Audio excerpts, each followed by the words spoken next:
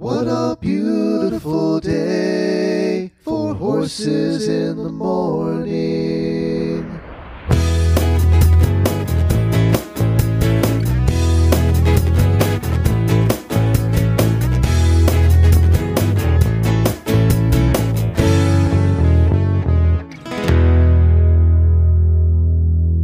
Well, good morning, everybody. Thank you so much for joining us. And I am in Nassau, the Bahamas today, I think. You are? I'm really not here.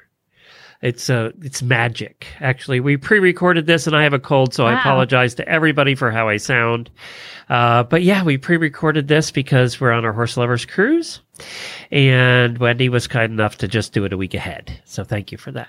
Appreciate it. You're What's coming up on today's show? On today's show, Kathleen Hake tells the story of Goliath, the hero of the Great Baltimore Fire of 1904. Glenn does an interview on carriage pulled by a pair of Clydesdales with Heather and David Schneider. And Keely Cadwell gives us tips about how to beat those winter blues in your training. Plus, we preview Live Oak International. And then on the TCVM segment, we're going to review the basics of TCVM. What is yin and yang anyways? Do you want to find out? Listen in.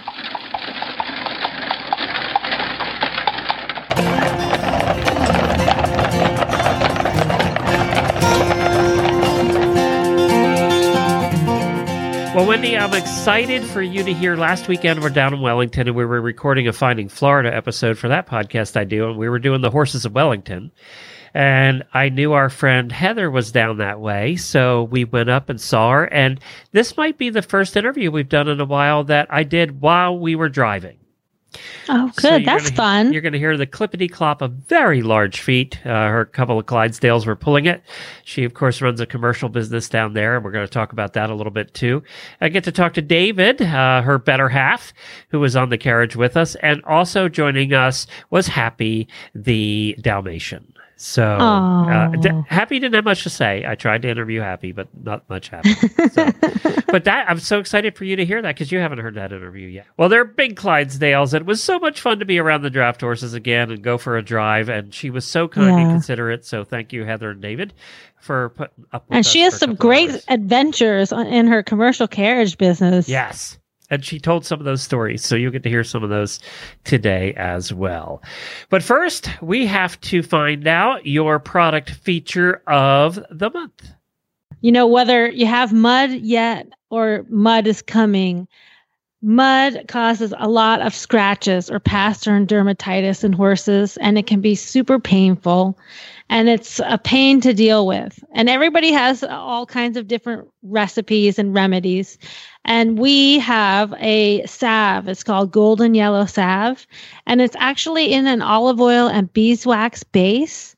So it softens the skin. And it also can produce a water barrier for the skin, much like Desitin does. But then it has a blend of herbs that help with to decrease bacteria and fungus on the skin. So it's a great all-in-one treatment. And you can just clean the foot and make sure it's dry, clean their pasterns, and then add a little golden yellow. And you can turn them back out in the disgusting mud, and hopefully you'll have less pastern dermatitis. And where can they find it again? You can find it at drwendyying.com. And search for... for Golden Yellow Salve. It is a big problem. We have it. Scooter has scratches most of the time down here in Florida. This time of year less because Florida, it's not so damp. But yeah.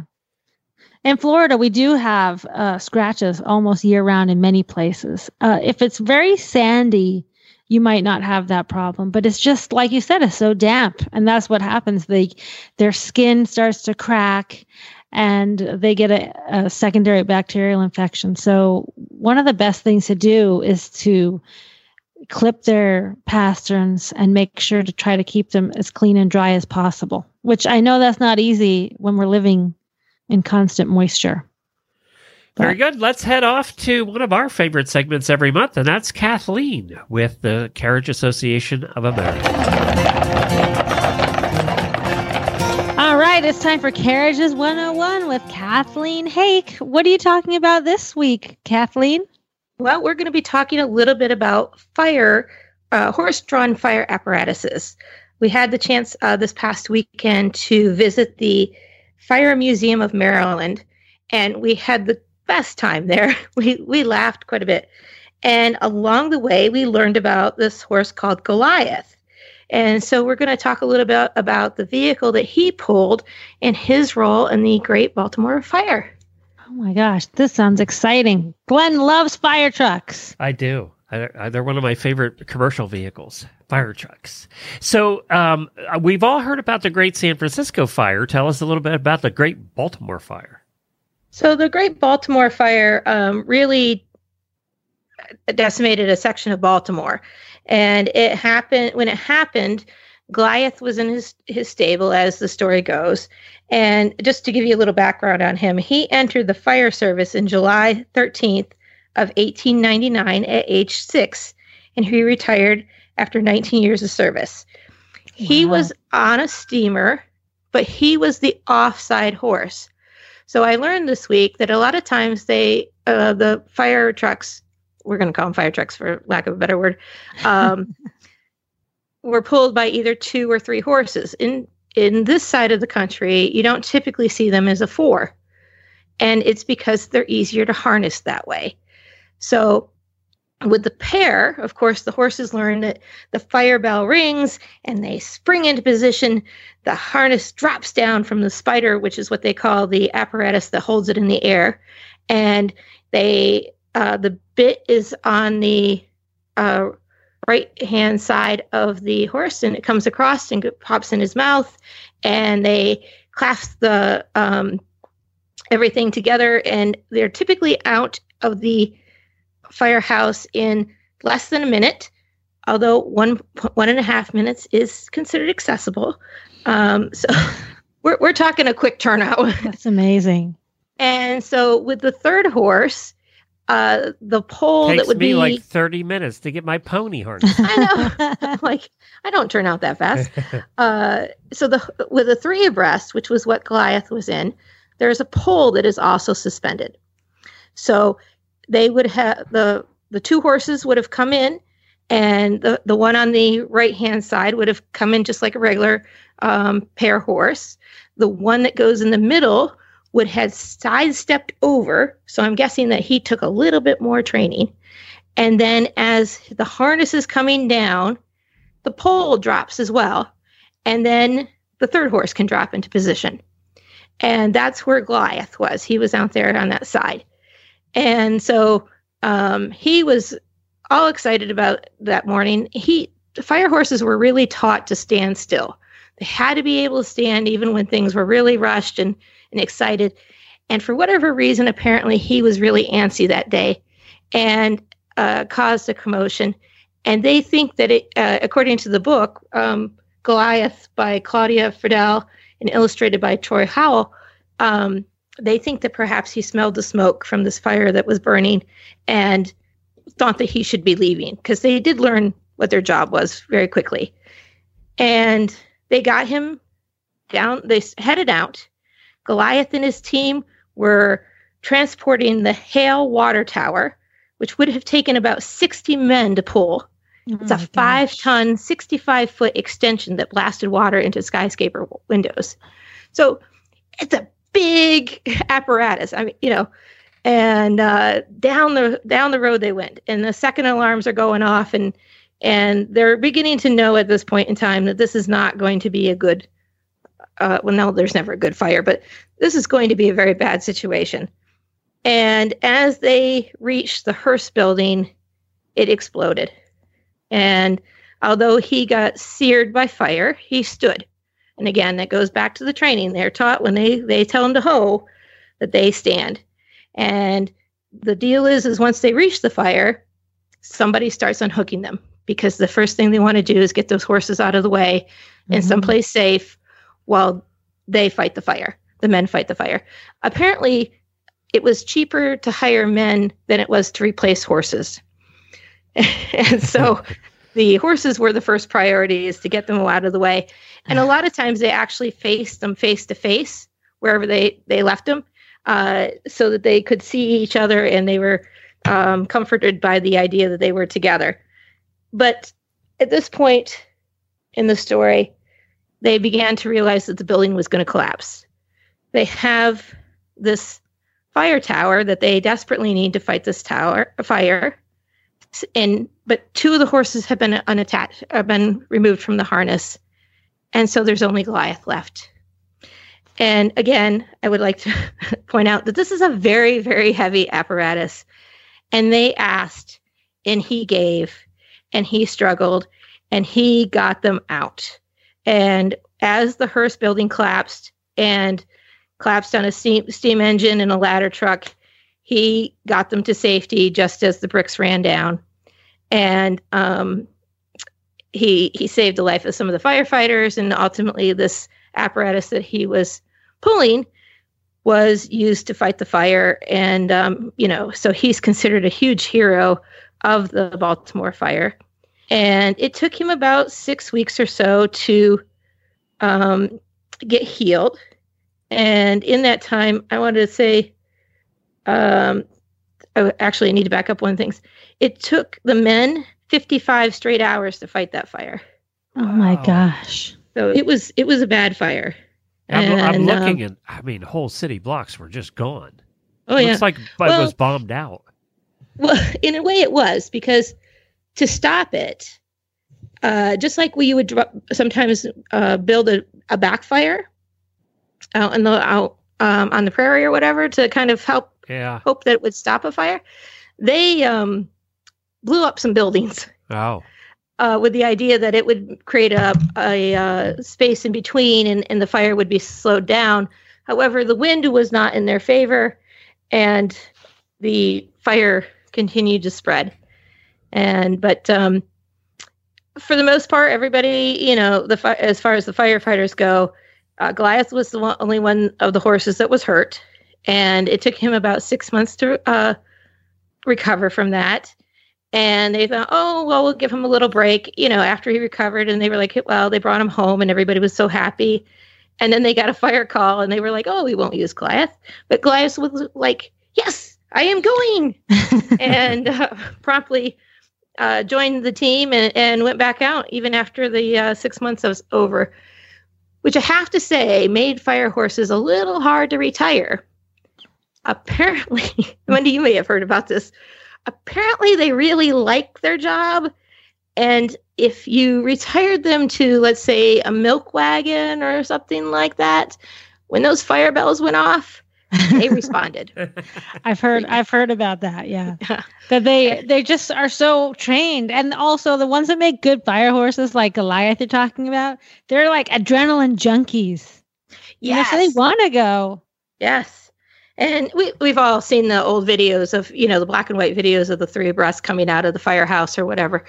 And those horses are ready to roll. And they come out of it like coming out of a starting gates. Yeah. Just as a example. But so anyways, when we were it was a really good story and I liked how it played in. And they just happened to have the book for sale in the gift shop, which, imagine that. But the Fire Museum of Maryland has some of those vehicles, and they also have an 1888 steam pump engine that would have been the one that got crushed when the hearse building fell down. In addition to that, they do have a complete spider system, which is what suspends they actually have 2, which suspends the harness in the air.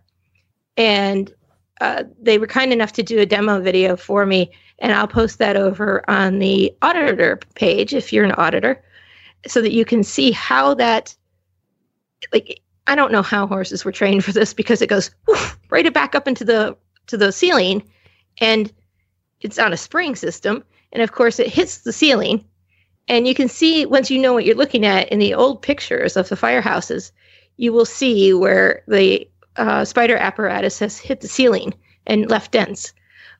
So oh my God, those horses stood very well. And I'm looking at a picture of Goliath, and he looks like a big gray Percheron. He was a Percheron. Yeah. And I did double check, because I was kind of like, well, how do they take care of these horses and that type of thing? It took about 3 to 6 weeks to train them. That's it? Yes. They learned the different bells pretty quickly. Well, they had to learn two things: stand still and run like hell. And stop at the end. Right. Yes, because the stopping was important. And which was kind of amazing, because if you start looking at the bits that they used, there are no harsh bits. The horses that would need a harsh bit to contain them are not the type of horses that would make good fire horses. So almost all of the ones that are in a display, which they try to be as true as they can, are like a snaffle. And so when they got to where they were going, they had to stop and be good about it. So can you imagine fighting a fire with the old pumps they had and the line? It was like peeing on a fire, you know. So it had to be like it really was. Yeah. Once they got the steam engines, the stream got a little heavier. I will say that. But did they have hydrants back then? Not in '88, but they came along. And I knew you were going to ask me that question, and I took a picture of it. Too, is when they decided that hydrants might be a good idea. Right, right. And the Chicago fire, too. I mean, there's, you know. Right. You had Baltimore, Chicago, San Francisco, and a series of little ones. I mean, Pittsburgh had their fire. You know, every city had fires that eliminated businesses. In the carriage industry, the magazine would actually list carriage makers, people that had something to do with carriage making, and the fires for that month. And it would be like a whole page. Huh. So that was a pretty common thing to have happen. But the other thing that I do want to point out, which is kind of an amazing thing, we don't think about it today, but manure was really important back then, because there was no artificial fertilizer. So you had to have manure to be able to increase the soil. And the fire department actually got credit for their manure that they created. And that was a source of income. When the oats and hay were delivered, then they would get the credit for the manure. That's amazing. Yeah. And actually, we talk about the cars. If they hadn't have come up with artificial fertilizers, horses would have lasted a lot longer than because cars weren't that efficient at that point in time. And you could make enough money just from selling the fertilizer, the manure as fertilizer, to be able to pay to have a horse in the city. I don't believe that. That is incredible. Yeah. Yeah. There's now we been a pay couple to have of it taken away. I know. I wish someone would pay me for my manure. I know. Great. Now we all are like, how do I get rid of this? And what is my manure management plan? Yeah. And back then it was, hey, I need it for the fertilizer in my garden. So I didn't think about that though either in the city. I mean, what do you do with that? I mean, it must cost a lot nowadays for them to get rid of all their manure. They must pay like waste management to dump it. They do. They have to have a special waste management if you're, just for an example, the carriage services that are in New York City, they have to have special bins to take it away, and it doesn't go with your regular trash, of course. But back then you would put it in essentially like a burlap bag, and they would haul it away, and it was sold by, I think, the ton. It's been a while since I read that book, but it was a going concern at that point in time. People needed it. Oh. Well, I'm just reading a picture of an article it was 24 blocks that were burned. Yeah. So that's a lot of people in that time. Yes, it is. Yeah, definitely. Huh. Well, this has been fascinating. Wow. Who knew? Goliath. Who knew? But I love these stories. I love like this Goliath story and like Sergeant Reckless. Yes. It's like one of the things that I really love about the Horse Radio Network when I listen to other people's interviews is like you can tell like how much people love their horses, and everybody has their special one or that just gave them everything. And back then there were, when they had to use horses for every day, they had so many like really incredible horses that everybody knew about. It wasn't just like, your friends telling you about their sport horse. These were horses that like saved people's lives. Oh yeah. And these horses, going back a little bit to our last episode when we were talking about Santa's sleigh and how much it would weigh, at this point in time, Goliath moved 10,000 pounds on his own. I mean, he put it down and said, I'm going to move it, and, I'm sure he had an adrenaline rush, but still to be able to say that is an amazing thing. I did want to talk just really briefly about the collars. If you get a chance to go to a fire museum, check out the collars. They don't look anything like the collars that we use now. What do they look like?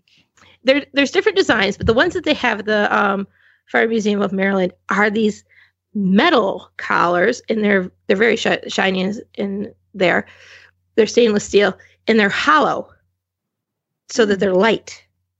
And I asked if they had pads on them for the horses at that time. And they actually had vet studies and everything that felt that they were more comfortable this way because of what they were doing. But I was like, well, if they had collars on, would they burn? And that wasn't a concern for them. But each fire company had a vet and a farrier assigned to them. And this is one of the things that the vets came up with, was that the way that these fit the shoulders of these Percherons, and in particular this Percheron, the Percheron breed, really worked for them, and it met their needs without having any padding on it. Wow! Which today we're all like, "Hey, I need a fuzzy," Right? So that's what having. But maybe also they had more chance of like catching on fire if embers hit them. Well, that's what I asked about, and he said it wasn't really a concern. It was more about how fast they could get in them, and that because you're asking for such a rush, apparently they're more likely to get gals if they have the pads. So I don't know. I'm kind of like, well, I have to go study that and find out. I'm sure that there's a vet study. So I have what happened to Goliath. I found an article that was done in, I don't know, 1904 or somewhere. It better be a good ending. No. I'm telling you this he died, right now. But surprise. Of course. We all die, yeah. Goliath, I hope not a Black Beauty way. It has to be happy. Goliath, hero of the fire, 1904, pet of the fire department and pride of the work horses parade, has answered his last alarm and will no more be seen on the street wearing a collar of flowers. Apparently, they treated him like quite a hero. Goliath fell sick suddenly last Wednesday night in his stall at number 15 Engine House on West Lombard Street and died yesterday morning in the Department Hospital for Horses at number 10 Hook and Ladder House. Yes. They had a Department Hospital for Horses. Yeah, he's buried in Towson, Maryland. Well, you're going to love this paragraph. Goliath will not be sent to the glue factory. His carcass will be buried this morning in a grave under the trees of Stoneleigh on York Road, owned by Mrs. William Van Knapp, unless otherwise ordered by the fire board. Oh, a previous order by the fire board has been rescinded, and that one was, get this, after the death of Goliath, his skin be stuffed and placed in a Maryland building. Apparently, they overrode that, and he got buried. They didn't stuff him. Either way, that was a huge honor back there. That was as good as it got on the side of the horses. And we happened to be talking about that the other day. Now we trim a tail, and keep a braid of everything. But back then, keeping a horse's hoof as a cigar tray or something like that was a high honor. And so to bury him intact was a very high honor. And as I understand it, at one point in time, he led a parade that had 1,400 firefighters behind him. Huh. He was the parade marshal. Yay, Goliath! And I have to laugh too because he's white. You would have thought that he would have got really dirty there, but apparently they groomed him every day, and he was taken very good care of. And I think he was also a stallion. Really? I read that in one place, and then I couldn't verify it anyplace else. But they didn't use mares, so he would have been either a gelding or a stallion. And I am under the impression that he was a stallion. That's great. Fascinating. Well, Kathleen, that's fascinating. Thank you so much. Where can people find out more about the Carriage Association? We are on Facebook at Carriage Association of America, and we are online at caaonline.com. Our terrific sponsor, the American Driving Society, always has some exciting things going on. This month, they're working on the current ADS directories for affiliated clubs and affiliated trainers. So if you're a club or trainer, it's time to get your info to Heidi Ferguson and make sure it's up to date. You can also check out the ADS website for the omnibus for all the upcoming driving events. Plus, they have educational information. And one of the great things I really like on the ADS site is the recreational trail guide. And that lets you search for carriage-friendly trails near you. Because like Glenn, you found this great little place to take your carriage, but you kind of stumbled across it. Right here, the ADS has put together a whole list of different public recreational areas, and drivers like you have given feedback to say what the trails are like and if they're navigable by carriage. So it's a great resource. So go to AmericanDrivingSociety.org to learn more. Next up is the interview that I did here in Florida with a fun couple who you competed with. I heard all those stories, by the way, from Heather and David. They're my besties. So Heather and David Schneider on the back of a wagon pulled by a couple of Clydesdales. Hey, Wendy, I'm sorry you're not here today because I'm with two of your good friends. We're with Heather Schneider and David, and we are in a carriage pulled by a couple of Clydesdales in beautiful Florida where it's absolutely sunny, and I'm apologizing to all you people who just had a blizzard. But Heather, I think the last time we had you on, you were just finished competing and won a gold medal. Yes, I actually finished up in 2015 competing my pony four in hand at Live Oak, I think the last time after we talked after the Pony National Championships. Yeah, that's right. And now you're running a very successful carriage business and just outside of Stuart, Florida, here on the kind of the lower middle coast of Florida. Yeah, we're about 30 minutes north of Palm Beach. Yep. We just drove up, actually, from Loxahatchee in Wellington area to do this. And Wendy, I am with my other co-host, Jemmy. Hi. And Jemmy's getting her first experience on a carriage pulled by Clydesdales. So tell everybody about the Clydesdales. Who do you got here? So we have Bonnie on the near side. Please tell me the other one's name's Clyde. No, sorry. Darn. Sorry. Bonnie the Clyde is on the left-hand side. Is on our left or on our near side. And I have Rosie, our young Clydesdale, on the right-hand side or on the off side. And were they trained when you got them? No, Bonnie was actually a stay-at-home mom when we got her. She's had 4 or 5 foals. Wow.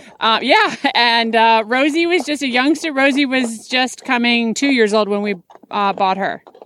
And so you retired from competing? Were you just done traveling? What was the story? You just wanted to change scenery a bit? Yeah, well, watching 6 white ponies every single, come on, let's just talk about that. But after we get through that part, I had reached my driving goals for myself. I knew that Europe was probably not a possibility at that point. And then an injury shortly thereafter kind of confirmed it. I had a really bad break in my wrist. Oh. And I've already had broken my right hand at the gulch. Wrists. Yeah, I broke my right hand in the gulch. Oh, that's right. Back on a carriage back sometime. And that healed and I was able to come back and drive. But then when I broke my left wrist, a pretty severe break, that I knew kind of that was the end of driving a team of 4. Did you ever think you wanted to do an actual full-fledged carriage business? Funny enough, when I was in college, I drove horse-drawn carriages for a commercial company in Hudson, Ohio. And I was kind of money to get through college. I didn't think I'd end up back at it, though. I really didn't. It is a customer service job, a serious customer service job. You're doing weddings when everybody's all freaked out to begin with. Yeah. Weddings, funerals, private parties, special events. Which is worse, the wedding or the funerals? Well, the funerals, the guy in the back doesn't usually comment too much on the back. That's true. He's not complaining. There's pretty much. You live in a beautiful equestrian neighborhood. What's the name of it here? Actually, we live in Sunshine Farms or Martin Commons. It's 5-acre minimum ranchettes, and it's not gated, but it's a nice community. Oh. So. And you have the right of way so people can ride on the side of the road, and you have carriage driving forever here. Yes, that we do. We've been really fortunate. That's how I was able to keep those ponies fit when I was competing too, is we had a lot of area, a lot of space to drive. Why'd you settle on this area? Actually, my great-grandfather and great-grandmother were part of the land boom here in Stewart. I actually took my first steps. There was a land boom in Stewart? There really was. What year was that? Long time ago. Stewart was actually incorporated in 1914. Yeah. And but my great grandparents settled here. And if you know anything about Ohio winters, they're miserable. And so my parents. I lived in Pennsylvania. I had the same thing. Yeah. So my parents used to come here for every vacation we possibly had. So I actually took my first steps in Stewart, Florida, in the sand. Oh, wow. Yeah, and it wasn't until after I graduated from college that I moved here full time. So. And you like living here, obviously. I mean, most of us wouldn't live anywhere else now. So yeah, I do. The summers are a little bit brutal, but the rest of the year you can't beat. So. And the carriage business now, it's really taken off. Did you expect it to be this? I didn't. Well, I guess what I didn't know is I didn't know all the facets of being a carriage business. It's more than just, we think of weddings are the first thing we always think about. We don't think about parades. Well, I didn't anyway. I didn't think about the Indian weddings, which keep a good part of our business. The barats, yeah. And I didn't realize that there was a fairly strong market down in the Southeast for funeral services as well. So. That's becoming big all across the world, actually. Yes, it is. Horse-drawn funerals now have really become big. So are you enjoying this? Is it fun? I am. Part of our goal was to find a retirement program for my ponies. And I didn't really, like I said, we didn't expect to get into Clydesdales and draft horses too. So it's working out well. The ponies have a nice retirement program, and we're enjoying sharing them. When you compete at a combined driving event, you're only sharing those horses and ponies with that small audience. And when we can take them out in the public, we're really sharing them with a lot more people. I can't tell you, it's almost every single weekend that you have people that have never touched a horse or been around them at all, and that's a really cool part of it. Yeah, it has to be. And you do public rides too. Let me ask you a little bit about that, because this is the Driving Radio Show, and we've had the conversation, and as you know, in the past, we've been huge supporters of the New York carriage horses and the battle they've been going through. Have you seen any of that down here? What's interesting, we do carriage tours in downtown Stewart, Florida. It's a quaint little town right on the coast. And we went down, and at the very beginning, we had a few people that were a little skeptical about what's going on, but they saw the care that our horses receive and the condition that they're in. Your horses are not skinny. They do not look malnourished. That is for sure. We take a lot of pride in, I think our traditional carriage driving background also provides, we have, our carriages are kept in show quality condition for the most part. And your horses and your harness. And the horses and the harness and the equipment. Yeah. We keep everything kind of to our competition standards. So I think that they've now, and every so often we'll get somebody that comes in from another part of the United States and kind of gives that "oh poor horsey," and usually the locals take care of that right away and explain to them that these horses are beautifully taken care of. And so for our carriage driving audience, what wagon are we on? Who made it? We are actually on a carriage machine shop wagonette. This carriage is our 6-passenger wagonette. We have 3 of them. We have a smaller version, which is a 4-passenger, which actually has the Surrey with the fringe top. It's pretty popular for birthday parties and weddings. With the fringe on top. Yeah, and then we have a larger wagonette that holds up to 10. And you have a Cinderella too. We do. We have a Cinderella coach. We have a Visa V, which is the real face-to-face carriage, so very traditional. The standard kind of the carriage standard ride coach. Yeah. And then we also have a beautiful Royal Landau that we found in the panhandle of Florida, sitting in a garage covered in dust.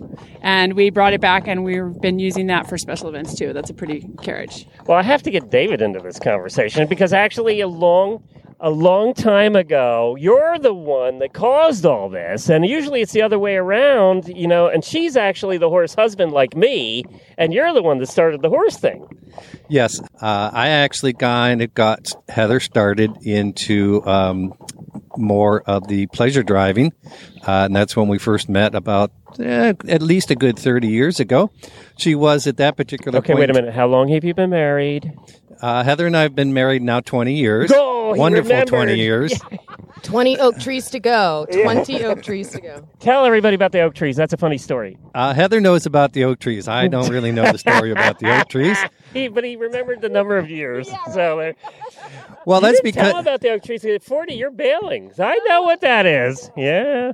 So, as I said, we've been married for 20 years. We actually met 10 years prior to that when we were both living up in the Ohio area. And she was actually working for a commercial carriage operation. And she had come across the town of Cleveland, Ohio. And I met her as she was bringing one of the carriages that she uses there down a hill, and it was rainy, and I was coming down the road, and I thought to myself, boy, that doesn't always look like the safest condition. However, she did quite well, and she I didn't kind of crash. stood there. The horses didn't wipe out. She did very, very well, and I was extremely impressed by it. That was it? You went chasing after her down the road? I eventually sought her out. So that was kind of how you can drive like that, I'm going to marry you. Yeah. Also, at that particular point in time, there's a couple of different things. I was president of our local driving club.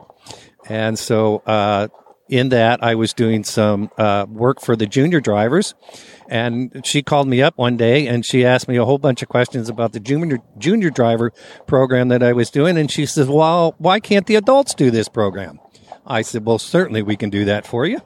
So that's kind of how that all got started, meeting Heather. And like I said, we kind of dated for about 10 years. I got her really interested into the pleasure driving shows, and that's where she made mention earlier about going to Walnut Hill. Do you miss showing, David? At this particular point in time, no. No? Yeah. I also, when I was younger, I used to ride hunters, and I've retired from that as well, too, and don't miss it at all. I can believe that. I'm with you on that one. Well, this has been fun. We're actually pulling in, I don't know, we're going to the farmer's market. I don't know why, but we're going to the farmer's market. And you guys, it's been so much fun. Where can people find your website? It's Wind Chase Farm. It's www.windchase.farm. And it's so good to talk to you both again. And we're going to have you back sooner on the show. Sounds great. Well, okay, we're in February. And I know the winter is long and you feel like you can't make it, but spring is right around the corner. And so Keedy Cadwell joins us today to talk about how to beat your winter training blues. Welcome, Keedy. Hi, Wendy. Hi, Glenn. Well, we're lucky because we live in the South, but I remember living up north. And oh my God, this was right about the time where I thought, I'm never going to make it. I've got SADS. When's the sun going to come out?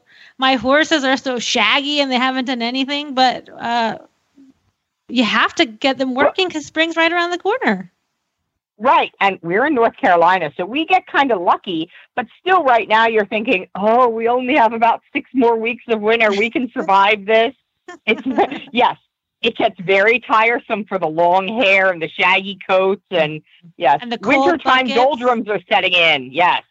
Cold buckets. That is the worst. Yeah. Oh. Chipping ice. We're lucky we don't have to do that. Yeah. But it's time to get ready for our spring season now. We have to start getting ready. Showtime's coming up really fast. Yeah. So, you guys in North Carolina can train year round, but you still have to make some adjustments to your training schedule for winter, right? Sure. We're super lucky that we have a very active driving club. So there's something going on every month, which allows us to get our horses out and keep active without freezing or overdoing it. But yeah, we all have to start thinking about it's time to get them clipped and start getting them back in harness and start getting fit again because, Live Oak will be here before we know it. Yeah. So I think that's a valid goal for a lot of people. Like maybe their first show of the spring is going to be, maybe if you're going to do Live Oak, it's March. In North Carolina, you have your show. You have Southern Pines and Tryon right in a row in April. Yes. Yes. So, really, you only have 2 months to get ready for those CDEs. And even if you're going preliminary level, you still have to be able to go, your horse still has to be at a certain level of fitness. So what should people start doing at this time?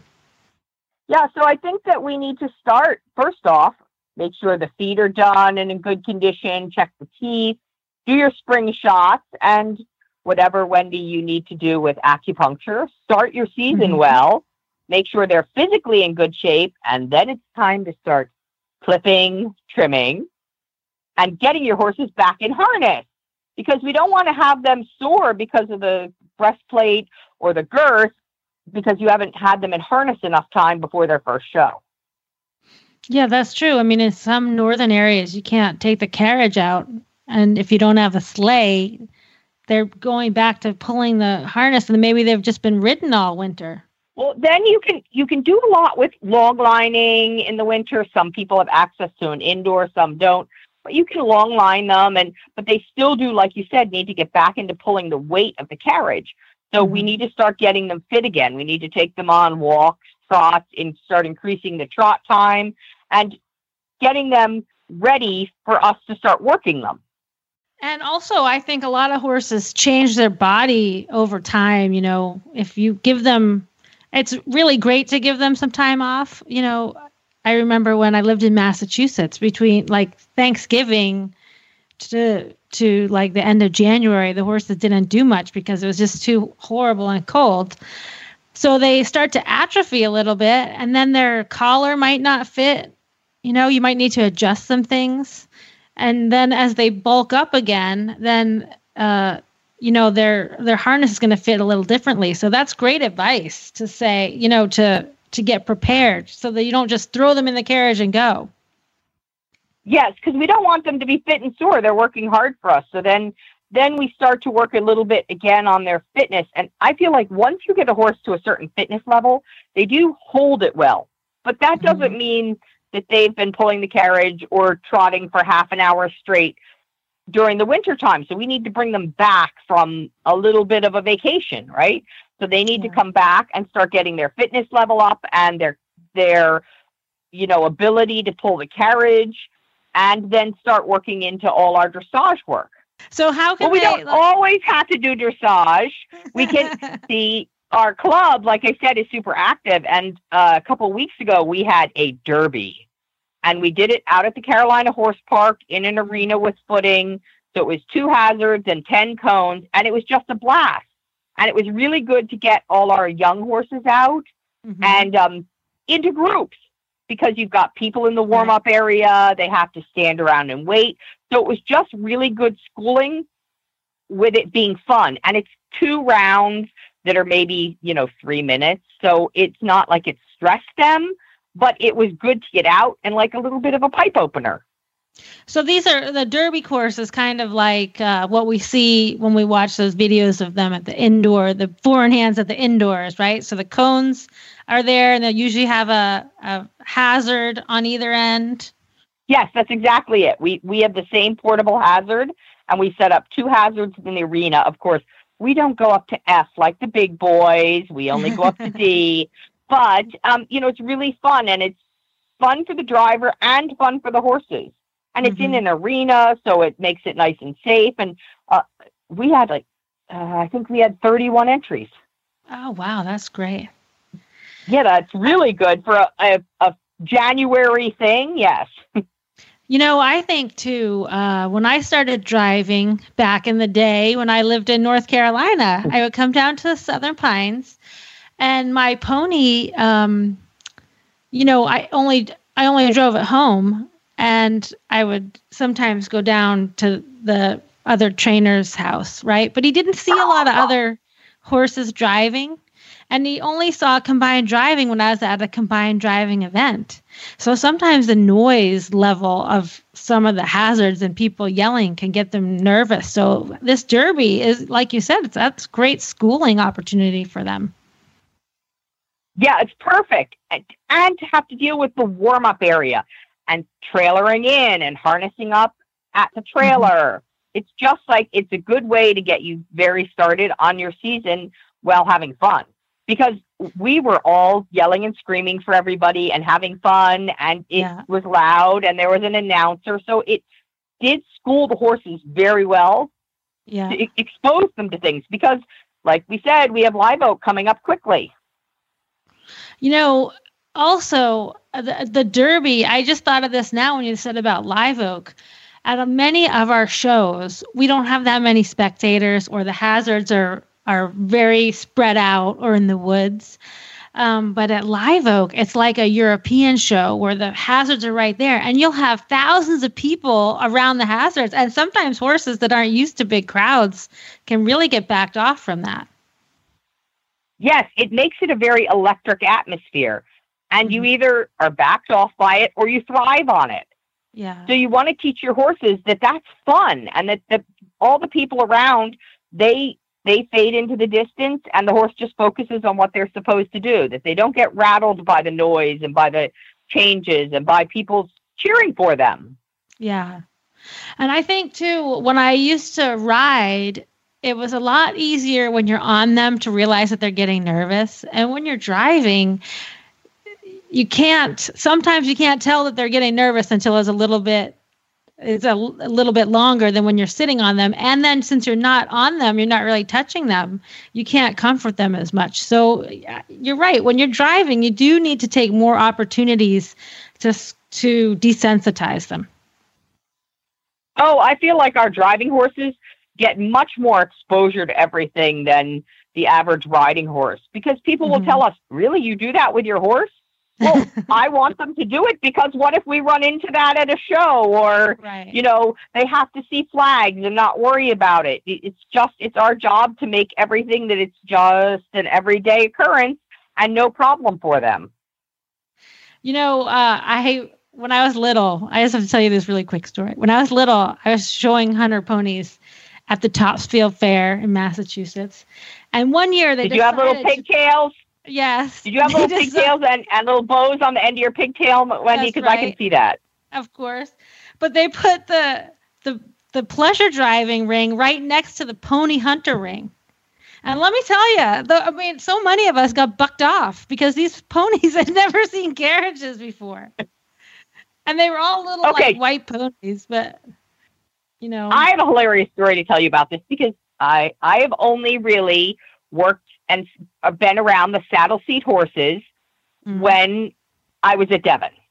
And you see the most hyped up. And so I did a show in California at Del Mar, and they had driving classes, but it was a lot of saddle seat horses. And I have to tell you, we went in and worked our horses in the ring during open times. We drove all over those showgrounds, and those horses never flinched at us. And I saw like 5-year-old kids out riding these giant saddle horses, and they never minded the four in hand. And they look so wild, those saddle horses, don't they? I know, but they're used to out there. Yeah. There aren't that many driving shows, so they take advantage of every show they can go to. So these horses see it, and it becomes no big deal. Right. More it's the rider or the driver making things a big deal. Yeah. The horse says, "Oh, should I panic?" And then you start to panic, and they're like, "Well, Mom's panicking. I better panic." So I was just amazed at how, I'm so used to people saying, "Oh, keep the driving horses away, keep the driving horses away. Yeah. Oh, you're scaring my horse." And when people don't fuss about it, it's nothing. We were in an indoor arena with a tent and giant blow-up animals because it was Christmas time. Oh my gosh. Working with little kids on saddle horses with the four in hand. And nobody fussed and nobody complained. That's great. It was amazing. Yeah. So you wouldn't have gotten bucked off. No. Well, so Katie, after we get through our winter and people start going out and about again, we have our first big show of the season is Live Oak. Are you getting excited for Live Oak? We always are. We're on a countdown already to Live Oak. Live Oak is like not only the beginning of our season, but it's one of our best horse shows we look forward to every single year. And Live Oak International, of course, is in Ocala, right around the corner from Glenn's house. And it's at Live Oak Plantation, which is the home of Chester Weber. And now we used to be just driving, but now we have show jumping as well, right? Yeah, it's become quite a big show. And this year it's a lot of national championships for the driving too. You have the four-in-hand championships, the single-horse championships. So it's a national championship for the driving as well as these open jumpers. And big-name open jumpers there. Yeah, and it's such a like fair kind of atmosphere there. It's so fun. And like I said, the course is kind of I know we don't have many hills in Florida, but there is a hill at Live Oak. And the hazards are kind of set up on this gentle slope. And you can see all of the hazards from this midfield. And it's really fun to go around. Plus, you can tailgate at certain hazards. The water hazard always has a big crowd, as does the Gulch, which is a really fun hazard. Keely, tell us a little bit about the Gulch hazard. What do you think of that? So the Gulch, Chester has built this amazing bridge. What do you think it is, Wendy? 25 feet down? It's deep. It's a deep gulch. So they made it so we can drive over the top or go under the bridge. And it is a lot of steep hills, which are hard for the horses to pull. But if you ask them to go up and down it and stay out of their mouths, it's not that hard for them to do. It's like a couple strides. So people look at they stand at the bottom and they go, oh my God, I don't know how you can get a carriage up there. But if you think of a horse's stride, it's only a couple strides. It's more psychological in the hazard. I think that. You have to not be scared of the hill, of the ups and the downs. You just have to drive it. And then your horse says, okay, then I'll go. But it's caused some problem over the years. It's more, as I said, mentally for the driver than for the horses. Yeah. But it's so dramatic when you watch people in the hazards there, too. That's so exciting. Yes. And the nice thing is, like you said, it's all in a line. So you could essentially follow one driver and see them in every single hazard. Just walk around and up the line of hazards, which makes it really nice because you can follow somebody. And you can say, okay, I want to see this driver. Right. Yeah. And you can chase them all around. You can actually make it because it's about 5 minutes between hazards, I would say. Yes. And this year, the marathon day is March 7th. And after marathon, so marathon's in the morning, and after marathon, they have some show jumping classes up in the big grass arena. So that'll be fun. Plus, they have tons of shopping. Grand Prix. Right, it's a Grand Prix. Oh, so yes, there's a Grand Prix in the afternoon, and lots and lots of shopping. Yeah, I mean, this is only in Ocala that you have this kind of a big show like this when you have show jumping and you have the driving all at once. It's more like a European fair atmosphere. Definitely more like a European show. That's what I said. The electric atmosphere, the people, like you said, we get more spectators. You can get funnel cakes and lemonade. Oh yeah, and all the good stuff. And usually the Clydesdales are there. The Budweiser Clydesdales. I heard they're coming back this year. Oh, good. I love seeing them. Yes. So that'll be fun. So we'll recap we'll talk more about Live Oak too next month. But Keely, thanks so much for giving us all that advice. And we look forward to talking to you next month. You're welcome. And everyone get your horses clipped and get ready because it's time to drive again.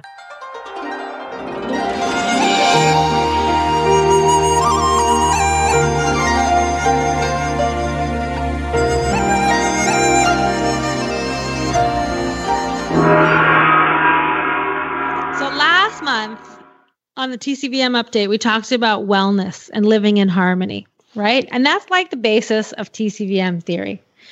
So this month, I want to just recap on some of the TCVM basics to explain a little bit about how your vet makes a diagnosis and how to understand the recommendations. Because I know sometimes there's a lot of like jargon involved, right? That doesn't always make sense.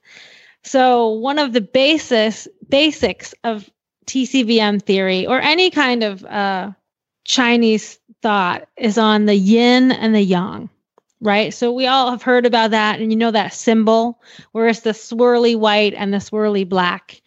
So yin and yang is like, well, this is a quiz, Glenn. Do you know what the yin and yang means? You explained this years ago, and did. You did, but I mean like 10 years ago, so I've long forgotten. But okay, so like we want to be in balance, right? So if you're going to have something in balance, you need two sides, right? So the yin is the dark side and the yang is the white side. So it's opposites. So yin is cold and yang is hot. And yin is female and yang is male. So we have these two opposites. And it kind of breaks things down into the simplest kind of forms. So it's kind of a series of questions you ask yourself, like a decision tree. Like when I'm working on a case, I have a decision tree, right? And I'm kind of classifying things. Are they yin or are they yang? When you see that little swirly yin and yang pattern, that's what that means. It's in balance. And then there's a little dot of yin in the yang, and there's a little dot of yang in the yin. You need that. You can't have just all cold because you'll be freezing. You'll be the Arctic. And you can't have all hot because you'll be the desert. So you want a nice balance of both. Also, in Chinese medicine, we talk about, like Glenn, you're a perfect example. We're talking about excess and deficiency, right? Is it an acute problem or is it a chronic problem? And then interior and exterior, right? So right now you have an exterior problem, like you just have a cold, right? Yeah. Let's hope you don't get pneumonia. Or that right? Chinese thing. I know, that's pneumonia, the coronavirus. Is that what it is? I didn't even know really what it was. Yeah, it's a coronavirus, which is, so it's an aerosolized virus that gives you like a upper respiratory infection, but then it can go inside deeper, and that's more serious. I don't want that. So depending on how we classify the disease, this is just like in regular medicine, conventional medicine. We try to assess the severity of your disease and treat it appropriately. Then also in Chinese medicine, we talk about the 5 elements, because yin and yang, if it was just that'd be too easy, right? You have to throw in something else. So the 5 elements are fire, earth, metal, water, and wood. And those elements are a way to explain the natural world, right? So you may have heard these elements in Feng Shui, right? So Feng Shui is a way of like living your life, designing your house to live with the environment. We also use it in Chinese medicine because each element is associated with different parts of the body. So the fire element is involved with like your mental status and your heart. So if you have like anxiety, that's part of the fire element, and I'm going to treat things to regulate that.